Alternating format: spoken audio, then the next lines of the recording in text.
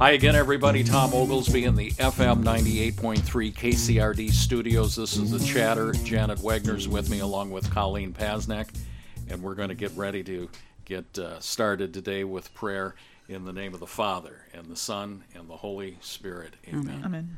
Remember, O most gracious Virgin Mary, that never was it known that anyone who fled to thy protection, implored thy help, or sought thy intercession, was left unaided. Inspired by this confidence, I fly unto thee, O Virgin of Virgins, my Mother. To thee I come, before thee I stand, sinful and sorrowful. O Mother of the Word incarnate, despise not my petitions, but in thy mercy hear and answer me. Amen. Amen.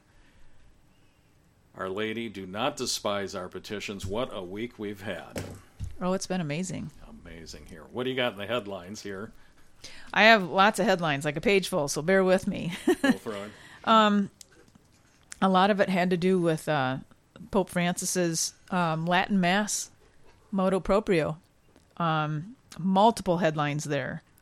Another one that's totally off the headline for the common person, but I think it's important to note, is Lake Mead is having a huge water shortage, and I'm wondering how that fits into our worlds, with the droughts going on. There's excessive heat up north in the western states, up into Canada. So for all of those who are geographically challenged, where's Lake Mead? Lake Mead is over by the Grand Canyon. Let's see. No, that's a good question. Didn't mean to put you on the spot. Yeah, I'm on the spot. It's over by Las Vegas. Is that what the Hoover Dam? It's the Hoover Dam. Oh, okay. It's what feeds all the energy to the western states, and they might not have enough water to make it. That's the concern, or at least that's what a headline says. Mm-hmm. Another headline out there is Cubans revolt, major flooding in Europe. Germany specifically. COVID's starting to surge again, and then so they say. Yeah, so they say. And then riddled throughout all of these headlines ever since, was it Friday that the motu proprio came out with Pope Francis on basically wanting to suppress the Latin Mass? What's that translation? So I was listening to two very smart priests this weekend, and they said the Latin name of the Francis's document is Traditionis, and so that translates to tradition, guardians of the tradition. But they said there's another definition of Traditionis, and it means betrayal. Oh, interesting. I didn't know that. Because the idea of handing on, tradition you hand on, but it can also be hand over, like to betray. I thought that was an interesting. That is interesting. Mm-hmm. And of course, there's still some headlines about what's going to happen with Father Altman. One of the headlines was about, is he going to join maybe a SSPX order or something like that? So that's what struck me this week. How about you guys? Yeah, that's a lot of what I'm seeing. I think you could go in another direction, but I mean, that hits the heart of the matter with what's going on. Yeah, it does seem like there's a lot of bad news everywhere. Drought in one part of the world, flooding in another part of the world. You kind of wonder if God's ticked at us or something. Sure makes you wonder. Well, according to his mother, he hasn't been very happy for a couple of centuries here. Right. Stop offending my son. He is already much offended. That was Fatima, correct? Was that Fatima? Or Lourdes? Fatima. Or La Salette? Garabandal. Yeah. Do you remember the vision at La Salette? Happened in 1870. Okay, so do you know the two things that Mary was crying over? She was sitting and crying in her hands. The two things that she was upset about. First of all, the people were working on Sundays. Mm-hmm. Okay, well, that's gotten better, hasn't it? And then the second thing was taking the name of the Lord in vain. Well, we ran an article on that in the Bellowing Ox. This is a plug for the Bellowing Ox, by the way, if you're not getting the award-winning newsletter. I had a note about that here the other day because we're advertising to sign up for the Bellowing Ox on FM 98.3 KCRD, and the gentleman kindly says, you call it a bi-monthly newsletter and say it's 6 times a year. And I said, yes. And he said, well, that's ambiguous. Bi-monthly can be twice a month. I said, no, that's semi-monthly. And he said, well, but it could be bi-monthly. And I said, well, when was the bicentennial of the United States? And I'm not sure he was born in 1976. But I reminded, otherwise the bicentennial would have been 1836 or something like that. Is that 50 years? Anyway, I digress. It's from listening to Father Simon. But we ran the article about the first 3 commandments and the sins against them: idolatry, blasphemy, and the profanation of holy things and holy days. And you're saying that La Salette was idolatry, blasphemy, and that was in 1870 or somewhere around then. And I'm thinking, holy cow. Can you imagine what Our Lady would say if she appeared today about those 2 sins? Oh, my gosh. Because they have gotten better, haven't they? Oh, my gosh. And related to your other topic about COVID, sometimes I'm going to tie these 2 together, working on Sunday and COVID. I don't think everything bad has resulted from COVID. For example, I think canceling a lot of meetings was a good thing. I think people were just too busy. I agree with that. But second of all, do we really need to have everything available to us 24/7 at our fingertips? You know what? Maybe after COVID, things just need to be closed on Sundays. That would be a great thing. Right? Maybe let's go back to, shortage of staffing, shortage of workers. Okay, we're just going to be closed on Sunday. We're going to just reduce our workforce. That might be okay, right? Or it might be okay to not have third shift, right? Let people eat with their families at night. So I'm going to tie those 2 things together. COVID and how our world has changed in the past year and a half, and keeping holy the Sabbath, and maybe some of the changes that have happened could be worked for the better. To try to keep the commandments in a better way. So in other words, there's a silver lining in your cloud. There is a silver lining in my COVID cloud. One of my favorite movies, and I'm not a musical guy, but my wife is, but The Fiddler on the Roof. And I can remember the wife, and I can't recall her name. It'll come to me here. Tevye, get that milk cow put away. Sabbath is coming here. That culture was such that on sundown, which at Friday, you got your work done, and you had the meals in the house prepared from sundown, which was Sabbath, until sundown the next night. You didn't, and we ought not to be. We don't have to go to Target after Mass on Sunday. Right? We don't have to. Now, when we lived in North Carolina in the late 80s, so late 80s, I'd call that modern day era, the main, anchor store at the mall, Belk, closed on Sunday. Mm-hmm. You might go to the mall, but the biggest department store there was closed on Sunday. Wouldn't that be awesome? I think it would be. But take a look who's closed here locally. All the Catholic stores. Fairway, Hobby Lobby, Chick-fil-A, and none of them are Catholic, I think. No, but I think they're Christian-based. Yeah, they are. I know Hobby Lobby is, and I know Chick-fil-A is. What was the other one? Not sure about Fairway. Fairway, I thought, now I could be, maybe some of the Fairwayans will tell us, but I thought they were an Iowa-based company, north central Iowa. But anyway, so my point is, if we're going to restrict some things because of COVID, well, let's restrict things being open on Sunday. But that's the old blue laws. Yeah. The old blue laws. Doesn't that shape culture? It absolutely does shape culture. And if God thinks we need a day off, then I think we need a day off. And what do we do with that day off? Well, it depends if the Packers are playing. Yeah, or if my kids need to be driven around or out of town for sports or whatever they have going on. I'm not sure sports and such are all that bad if it's family-centered. It's when you are on the traveling teams and you've got all of your reservations, and if you don't have a reservation with God at Sunday Mass, there's a Mass in every city where there's a traveling ball tournament here, if that doesn't come first. That's a good sunrise. Point. And if you can't tell the tournament director to schedule the team after Mass. Right, or after 12 o'clock. Let's keep at least Sunday morning so that we can get to church and be with family. And then I agree, as long as sports does not become the god, the idol, the drop everything and rearrange your whole life over that. I don't think there's anything wrong with a pickup game or watching the Packers together, or I don't think there's anything disordered about that. It's how you relax. It's how you have fun with your family. Yeah, I think those are all good things. It's just a matter of how we prioritize and what do we give to God. But Sunday is special. Sunday is special, meant for the Lord, and he should have priority that day. I did see someone said, well, can I work on Sunday? Well, some things have to be done on Sunday, right? Sometimes you just have to make a meal on Sunday. We don't want to be as scrupulous as the old Jewish laws that said you could not even lift up your keys because that was a burden. Yeah, no. Right? We don't want to go to that extreme either.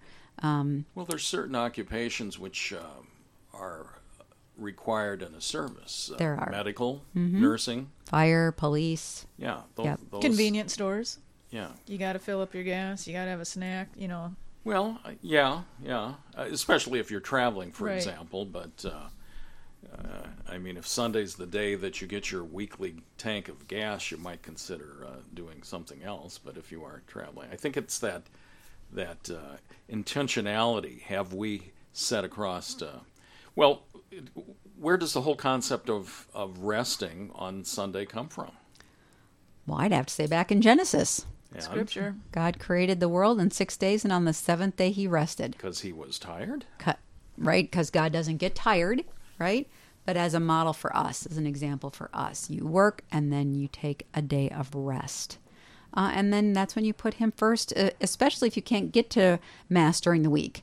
For sure on Sunday is that's our obligation. So the rest is for us, not for God. Correct. The rest is for us. We need the rest. Where is it written? Is it in Wisdom or the Psalms or both that says the wicked shall not find rest? Well, I don't know, but that makes me think of headstones. Rest in peace, right? And the wicked shall not rest if... Right. So the rest is union with God, doing all of that. It's also a way to recharge. When you rest with the Lord, it helps to order your life, gets your week coming up in order, helps you to think, clear out your cobwebs from your brain. It also is an opportunity to really spend time with your family, especially if you're parents with kids, to spend time with them, or an opportunity to go to the nursing home and visit your loved ones there if they're there. It's a time to just be. And that's leisure. That's kind of the definition of leisure. It doesn't mean that you fill your whole time with a bunch of activities necessarily, but just resting, just in whatever you're doing, and resting with those whom God has put in your life. Very good. And I would like to make a challenge to all our listeners that from this moment forward, they try to rest on Sunday. They don't need to sweep the kitchen, do the grocery shopping. I'm going to challenge all our listeners to make Sunday a day for God and family and rest. I like that challenge. It's also, we need to remember that it's Sunday Mass and the dispensation's been removed, so it's a mortal sin if people aren't going to Mass on Sunday. So I would just encourage people to get back in the habit. And then also, it's a feast day. Why? It's the day that the Lord rose. As Catholics, we believe that. That's every Sunday is Easter. And in a celebration, and I heard this through some of the different bloggers, it's a time to break out the barbecue. Pop open that beer or a glass of wine or a new drink you want to try. Celebrate with your friends and your family. Have a barbecue in the backyard. Do a picnic. Go do something as a family to celebrate the feast of our Lord. Speaking of feast and fast, I've seen a lot of guys, and maybe some girls, recently begin fasting from social media, the internet, and their phones on Sunday. Now, the phones to the extent of, I'm going to answer your phone call, but I don't have to be checking Facebook, what the latest trends are, and twits and all of that going on. Love it. I love it. The world's not going to go away in a 24-hour period on Sunday. It's not. I love it. That's a good point. Mm-hmm. Well, we're coming up on break time here. This is The Chatter. We've got Colleen Pasnick, Janet Wegner. I'm Tom Oglesby in the FM 98.3 KCRD studios. This is The Chatter. We'll be back after these announcements from our lovely sponsors.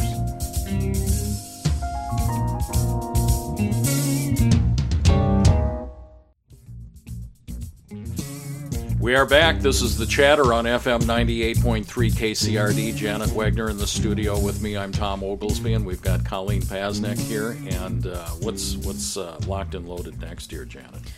Well, news with the church. There's really some disturbing news. I think we shared a little bit about it last week, but it's with the lawsuit involving the seminarian who left North American College, which is where a lot of our seminarians used to go for discernment and for study to become a priest. And the case is also involving Cardinal Dolan, who's been exposed as part of the cover-up and knowledge of some of the incredible disturbing things that went on there. So these are more than allegations. These are documented information in a Spotlight article here. Spotlight referring back to 2002 era with the spotlight on the diocese in Boston. Now we're talking about the New York Archdiocese and North American College and all the staff that are connected to that. And I think it's just something to watch and for Catholics just to be aware of. And the biggest reason is a lot of people will say, that's New York. It's not in my backyard. But it is, because sin affects all of us, and we really, really need to know and educate ourselves about some of these larger topics that maybe are a distance from us, but we all know people who've been impacted by cover-up or by sexual abuse in our own diocese over the years. We know people that have gone down that path, and it's so unfortunate. And so one of the things that we can do is always pray and fast and alms give for these circumstances and these situations, but also for justice for the victims whose lives have been totally altered, ruined. Maybe we need to introduce the concept here, because, Colleen, I think a lot of people would like to forget this sordid story going back to the spotlight of the Boston Archdiocese. Almost 20 years ago. Almost 20 years, 19 years now. In the Summer of Shame. Summer of Shame.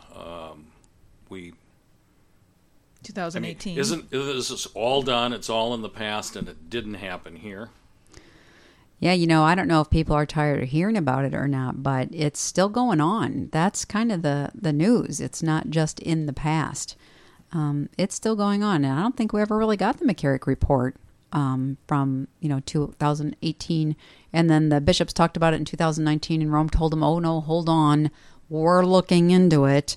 And then it went down the rabbit hole, and you've never heard anything. I think one of the things is that for these cases and for this stuff, it really touches home for a lot of people, unfortunately, and that's the truth.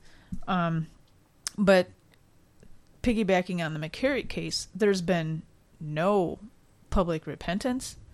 There's been no amendment of behavior, especially out of our bishops. And it also seems that we're living in a culture right now where everything that goes against Catholic Church teaching is fine. The Father Jimmy Martins of the world, he can push his agenda on the LGBTQ, yet Father Altman gets canceled for preaching the truth. And I think that's the connection to the local Catholic is, how do I know what's truth, and how do I know who to trust? But here's the bigger connection. Isn't this the bigger connection, just what you said here? If we can ignore the McCarrick report got buried by time. If you kick the can down the road long enough, people begin to forget. But then when you have a coronation for Father Jim Martin, and I won't say if it's a king or a queen, but it's a coronation of him, and then you see a cancellation of Altman, of Perrone, of Parker, of now what Liz Jor, who will be coming to Dubuque, by the way. Liz Jor will be in Dubuque Wednesday, September 22nd, with Father James Altman here. when you get these coming in here, it's affecting the average Catholic in the pew because the average Catholic's no longer in the pew. How many people do you know who have left the church because of the church covering this up, because of the church denying this? And you would come to believe that the 19-year-old Boston Spotlight story is now ancient history, and we now have Spotlight 2 or 3 in New York, and the Cardinal Archbishop is implicated with audio tape, with videotape, and it's gone public now in the last days. Isn't this how it affects Catholics, and isn't this why this cannot be viewed as a way of tearing down the church, but rather trying to build the church up, because the church is hemorrhaging souls? Isn't that the real issue here? I really think you're onto something there, Tom. I think I would also add to that, if you get into deep, intimate conversations of why people left the faith, a lot of it over the years and different experiences has been about marriage. It was either that person's own marriage where they got so fed up with the priest, they said, I'm done being Catholic. And a lot of it was, at that time, was a lot of miscommunication, ignorance of the faith, whatever it might be. Right now, with all the abuse that's going on, that's another huge reason people left the church. But on the early part of that, everybody was presuming that it was heterosexual abuse. And that's not the case. It's homosexual abuse and prepubescent boys. Mm-hmm. What is wrong with this? And so another reason people have left the church on a big level, and I think this might resonate more with men, is the effeminacy. Where's the formation? What's going on in our seminaries? And I think that also is something that needs to be talked about. Well, let's just clarify for everybody, the report that you're referring to is the John Jay report that found that 80% of the sexual abuse was male on male, post-pubescent. That Correct. means it was not children, it was sexually mature adults, young men in seminary, altar boys and seminarians. And in fact, on the heels of the spotlight in the Archdiocese of Detroit, there just broke, we'll see when this show airs, but let's just say in mid-July, the spotlight broke on the number of seminarians. We hear often they have discerned out of priestly formation, and the reality of it is they're being chased like meat by homosexuals in the seminaries. Yeah, and that's, even sitting here discussing this, that is almost such a sensational headline. It's hard for me to even get my head wrapped around it. And the thing is that it's different for the person who legitimately struggles with same-sex attraction. This conversation is not necessarily about that person. It's just not. It's about the dysfunction of a passion that is it's such a gross abuse, and it's throughout our whole church. And that's what I want the local person in the pew to understand, is what do we need to do to change this? And we really, really have to focus on prayer. And fasting. And almsgiving. And there is no diocese or archdiocese that is immune from this kind of behavior. Not at all. And I think we all know guys that have discerned out, like you've said, because they saw the activity that was there and they wanted no part of it. But the gatekeepers pretty much said, oh, you'll be a part of that, at least that environment, if not that behavior, that environment, or you won't be a priest. So why, I've got a couple of questions here, and this is just for discussion, just to open up our minds a little bit. Why would somebody in leadership want to cover that up? In this case, I don't know if it was covering it up or if they wanted to break down any sense of decency or right and wrong that certain people had, the ones that are too rigid. Well, and I know, there is a breaking down that happens when you enter religious life. There is a breaking down that happens when you're a seminarian. But that breaking down, in my understanding, is supposed to help you get rid of the ways of the world and focus on Christ. But the problem is that this breaking down is becoming abusive in the sense that they're breaking down these young men to such a degree where their personhood is at stake. There's a difference between breaking down self-centered egotism and giving one's life to Christ and being broken down so as to accept immorality, sexual immorality in particular. Those are two separate issues. They are two separate issues. But, you go join the Marines, they break you down to reshape you in their image. So it makes me wonder if that's what happens in seminary. You're broken down so that you're reshaped in the image that's more accepting of same-sex behavior. You're not going to then say anything from the pulpit. Is there a breaking down of traditional morality so that when you become a priest, you let those immoral behaviors slide? Well, I think it's a little bit more seductive. I think there's a breaking down because on some level, whether it's a job or I always tell my nieces and nephews, you're going to be a freshman more than once in your life. There's always going to be a breaking down, okay? Whether it's a new job or you enter religious life, it's a new community, you're following a new rule, or you're seminarian, so now you're going to be following the direction of going into being a priest. And so there has to be a breaking down. There has to be a breaking down of the ego, like you said, Tom, and that's healthy. There is a health in that so that you can get on track and perform the best job that you can do, be the best priest that you can be, and be the best religious that you can be.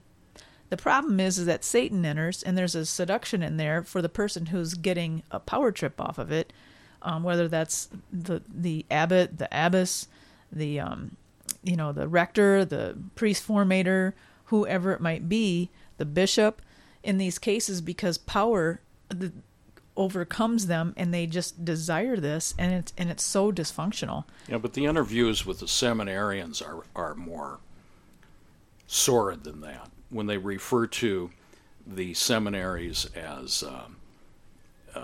gay bathhouses and the Pink Palace, this is not a breaking down of ego in order to be in persona Christi as a priest so as to deliver his sacraments and lead the body of Christ. These are two distinct issues. But one's being used for the other. But at the same psychological method being used, breaking down. There's a hijacking. So that you can rebuild. Sure, I agree. One is an immoral breaking down for immoral purposes, and the other is more to get rid of the selfishness, the pride, the self-centered. But it's still the same psychological break them down so that we rebuild them how we want to. Well, and I think another thing is vulnerability. When you enter religious life or when you enter the priesthood and you enter seminary, you become so vulnerable. And you're turning over yourself to Christ. The whole time you're turning yourself over to Christ.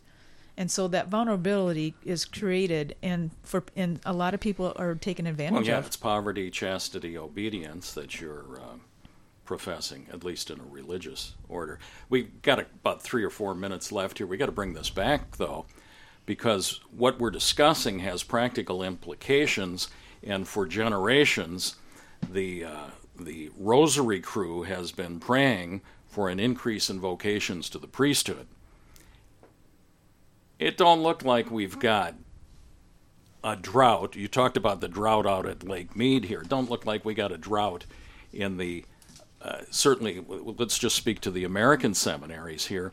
If we're turning out great young men who are orthodox, who are true to devotion, the magisterium, and they are being labeled as rigid, they need to be interviewed out. their spiritual directors, if they are admitted, discern them out.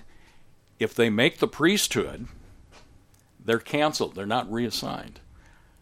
Doesn't look like the magnitude of the vocation crisis is quite what we were led to believe.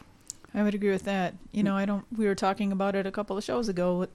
After discerning some of this information in these headlines, we realized, is there really a priest shortage? Is there really a priest shortage, or have some good, solid guys been kept out because they were good and solid? Which is a perfect segue to our next segment, where we're going to talk about the Pope's latest document regarding the Latin Mass. And I think he sees that the younger guys want the tradition, and he wants to head that off at the pass. We're going to be right back here on The Chatter at FM 98.3 KCRD. This is Janet Wegner, Colleen Pasnek. I'm Tom Oglesby.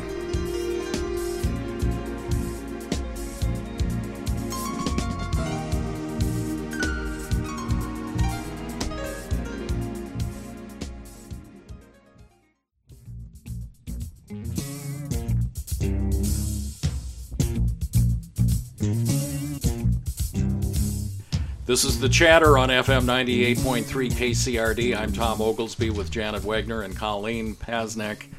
And where did we leave off here? We had a big softball teed up as we're leaving. We did have a big softball teed up. We were talking about some of the young men who felt they might have a vocation and were discerning the priesthood, but maybe were kept out or kicked out because they were more traditional or more conservative. Mm-hmm. And we thought that might be a nice lead-in to this section where we will talk about the Pope's latest motu proprio.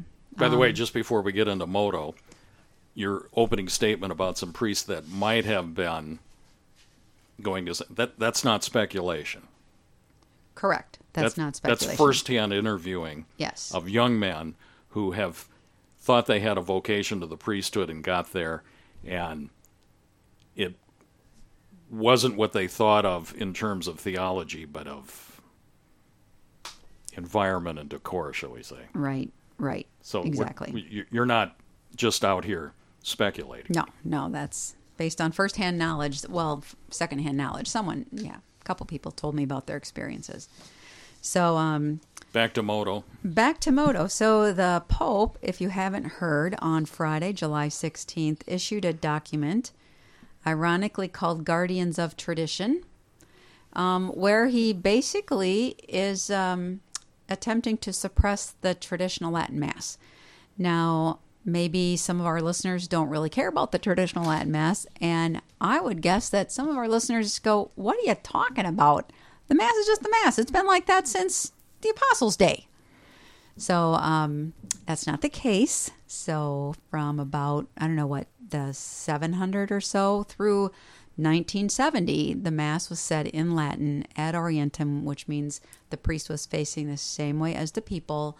All that tradition was there. The gestures, the prayers, all that was there before it was stripped away in many senses for what we call the Novus Ordo, which is what everybody is familiar with. It's what's said in every parish in Dubuque, is the Novus Ordo.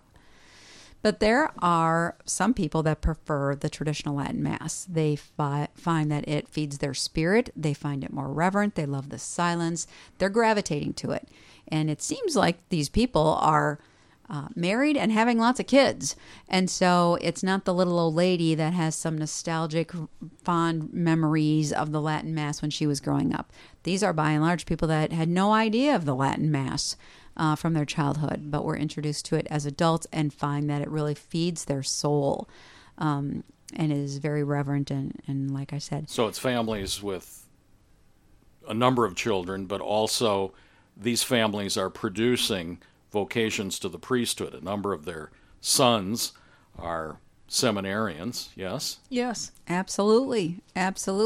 So one of the big concerns about Francis's document that he issued on Friday, the Feast of Our Lady of Mount Carmel, was he put a lot of restrictions on saying the Latin Mass. So, for example, one of these restrictions is anyone who is ordained after July 16th of this year must receive permission from his bishop to say the Latin Mass, but the bishop also has to get permission from Rome for him to say it. Now, to my knowledge, that's never happened about any other issue, right? I mean, the bishop is the ordinary authority in his diocese. I mean, he can make those calls, right? And up until Friday, the previous Pope Benedict said a priest doesn't need his bishop's permission. Every priest has the right to say the Latin Mass. Did you see the breaking news, though, today on that issue here? The Patriarch of Hungary, which is Central Europe, has a apostolic letter, order. Did you catch that, Janet? I did. He actually had a statement opposing Pope Francis's recent restriction on it because of the historicity of the authority of the Hungarian primate over the liturgy in his, not just diocese, but I believe province. Do you have? Well, he went down the role of canon law from his perspective of how he as a bishop has authority over his diocese, and it was really, really good because, I always thought every bishop had authority over their own diocese, and actually I know that to be true. But the Pope is the Pope, and so in some of this stuff that's coming out, there's a lot of Cardinal Burke had some comments, Cardinal Mueller had some comments.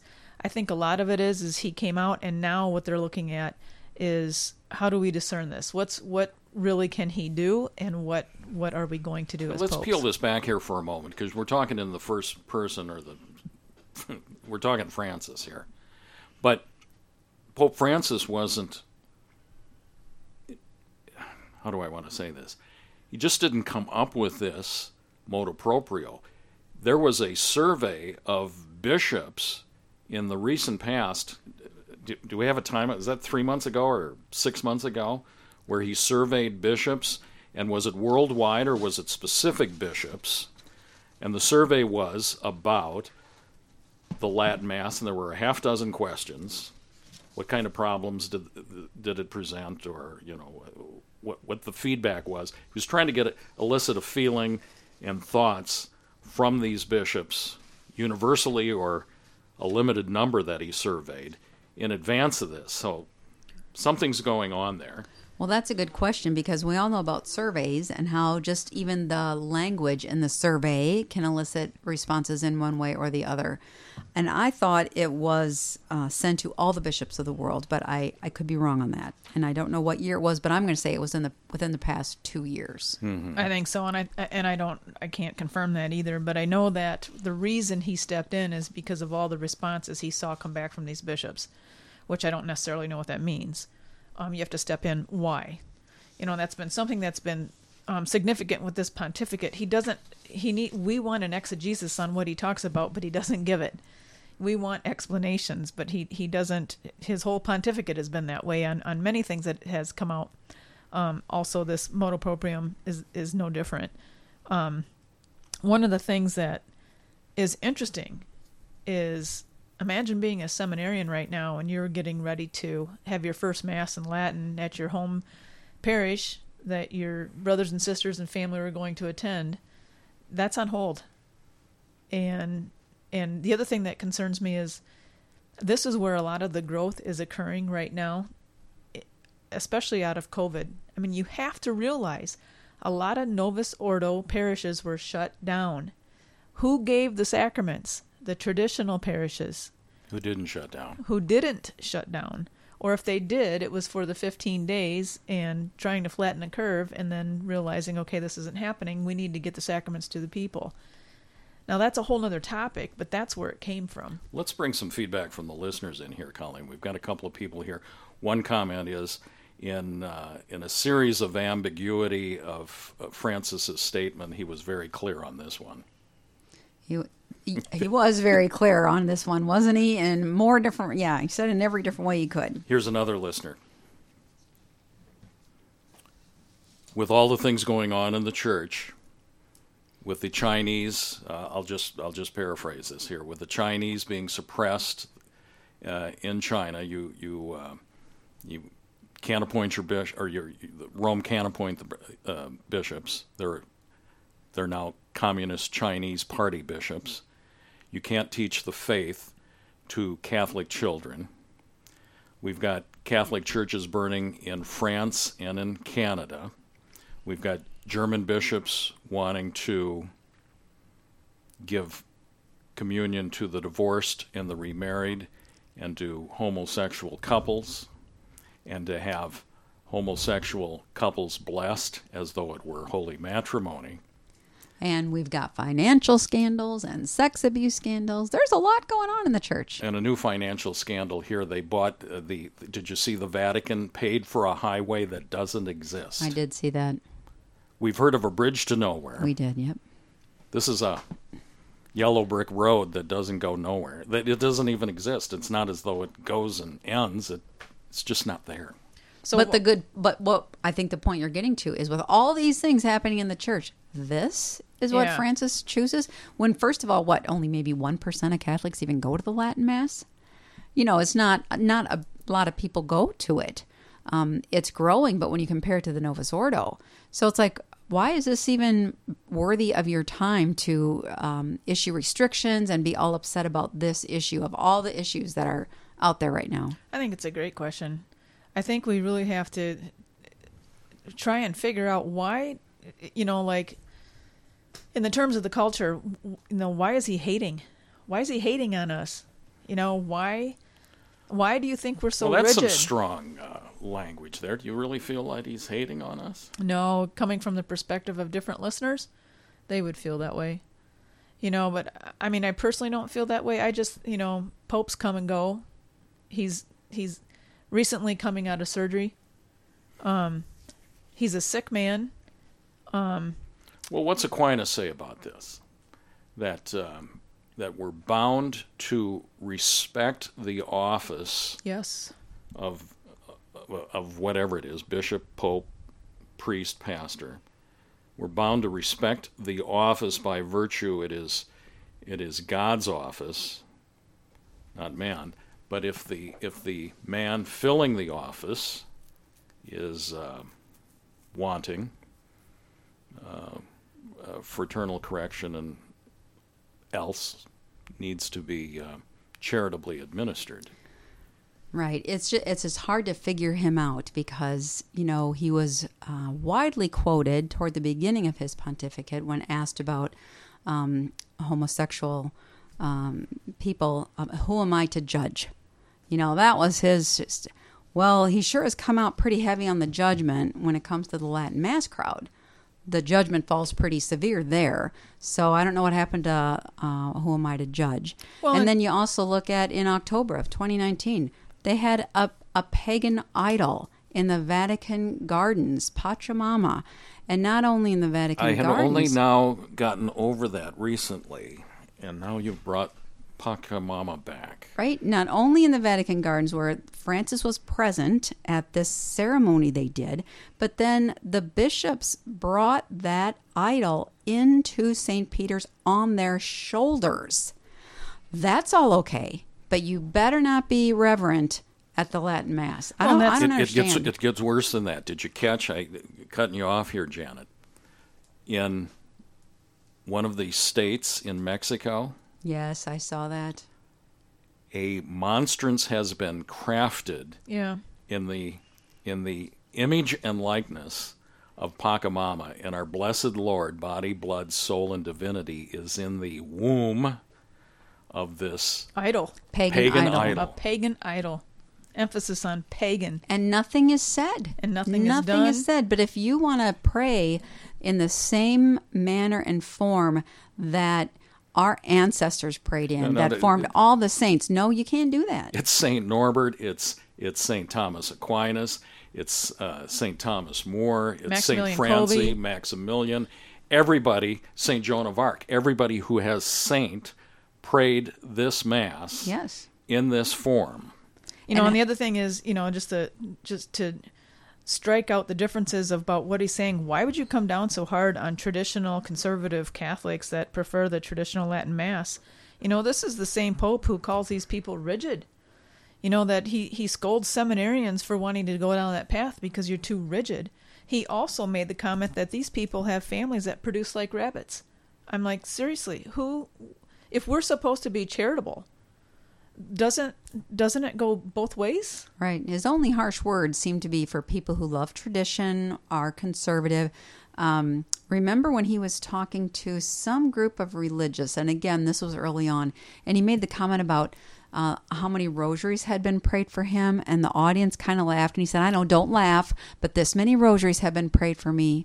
How come he only has harsh words for the traditional devotional kind of Catholics? Or so it seems. The other thing is we can be prudent, we don't want to be judgmental.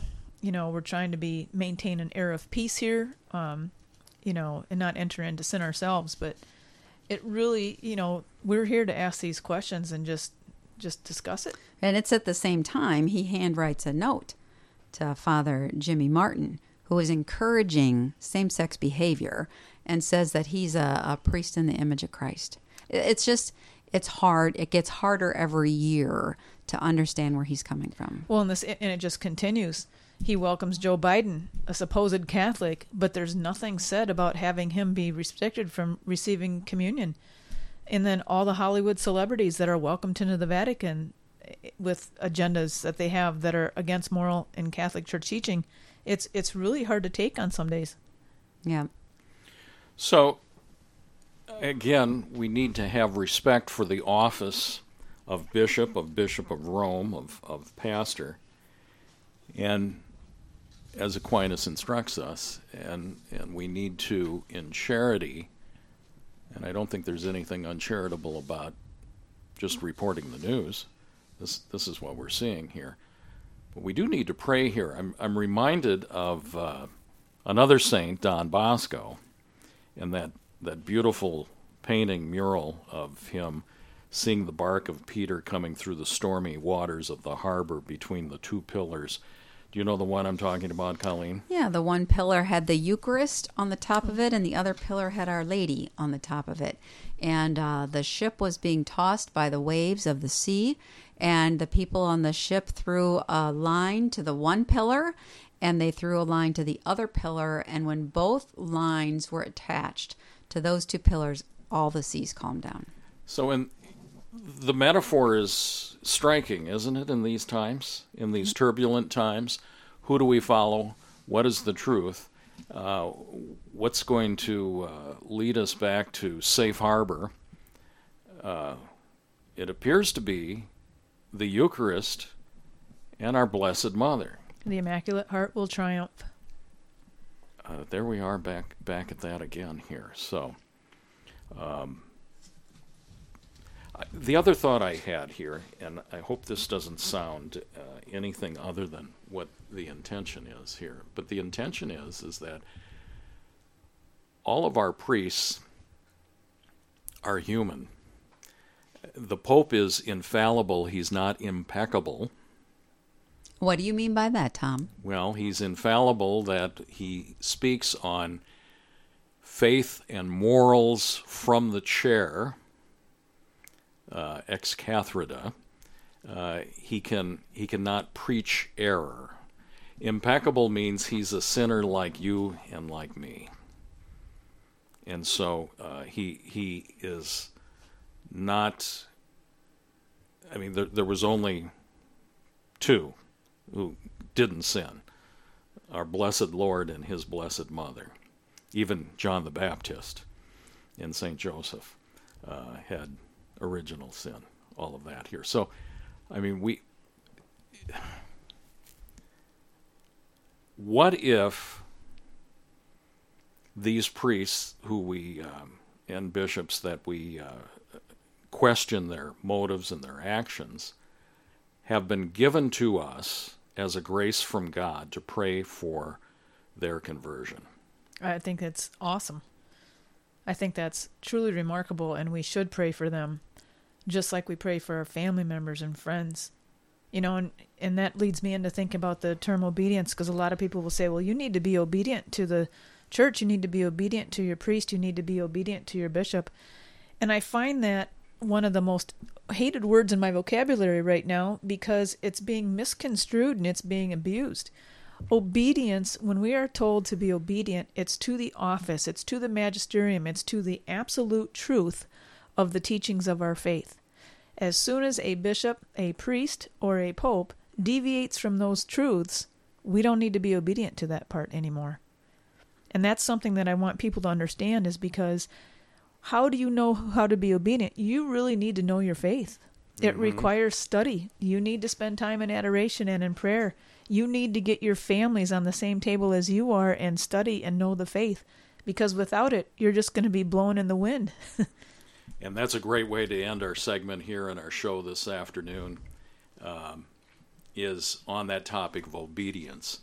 That's going to come up in September on the 22nd when Father Altman comes to town, and he's going to be accused of being disobedient to his priest, or to his bishop rather, and you're going to learn quickly the nuance. It's not nuance, the black and white difference between obedience to doctrine and obedience to the man in doing that.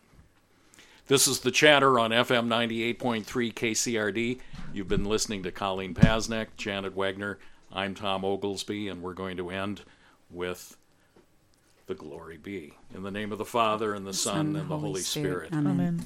Glory be to the Father, and to the Son, and to the Holy Spirit, as it was in the beginning, is now, and ever shall be, world without end. Amen. See you all next week.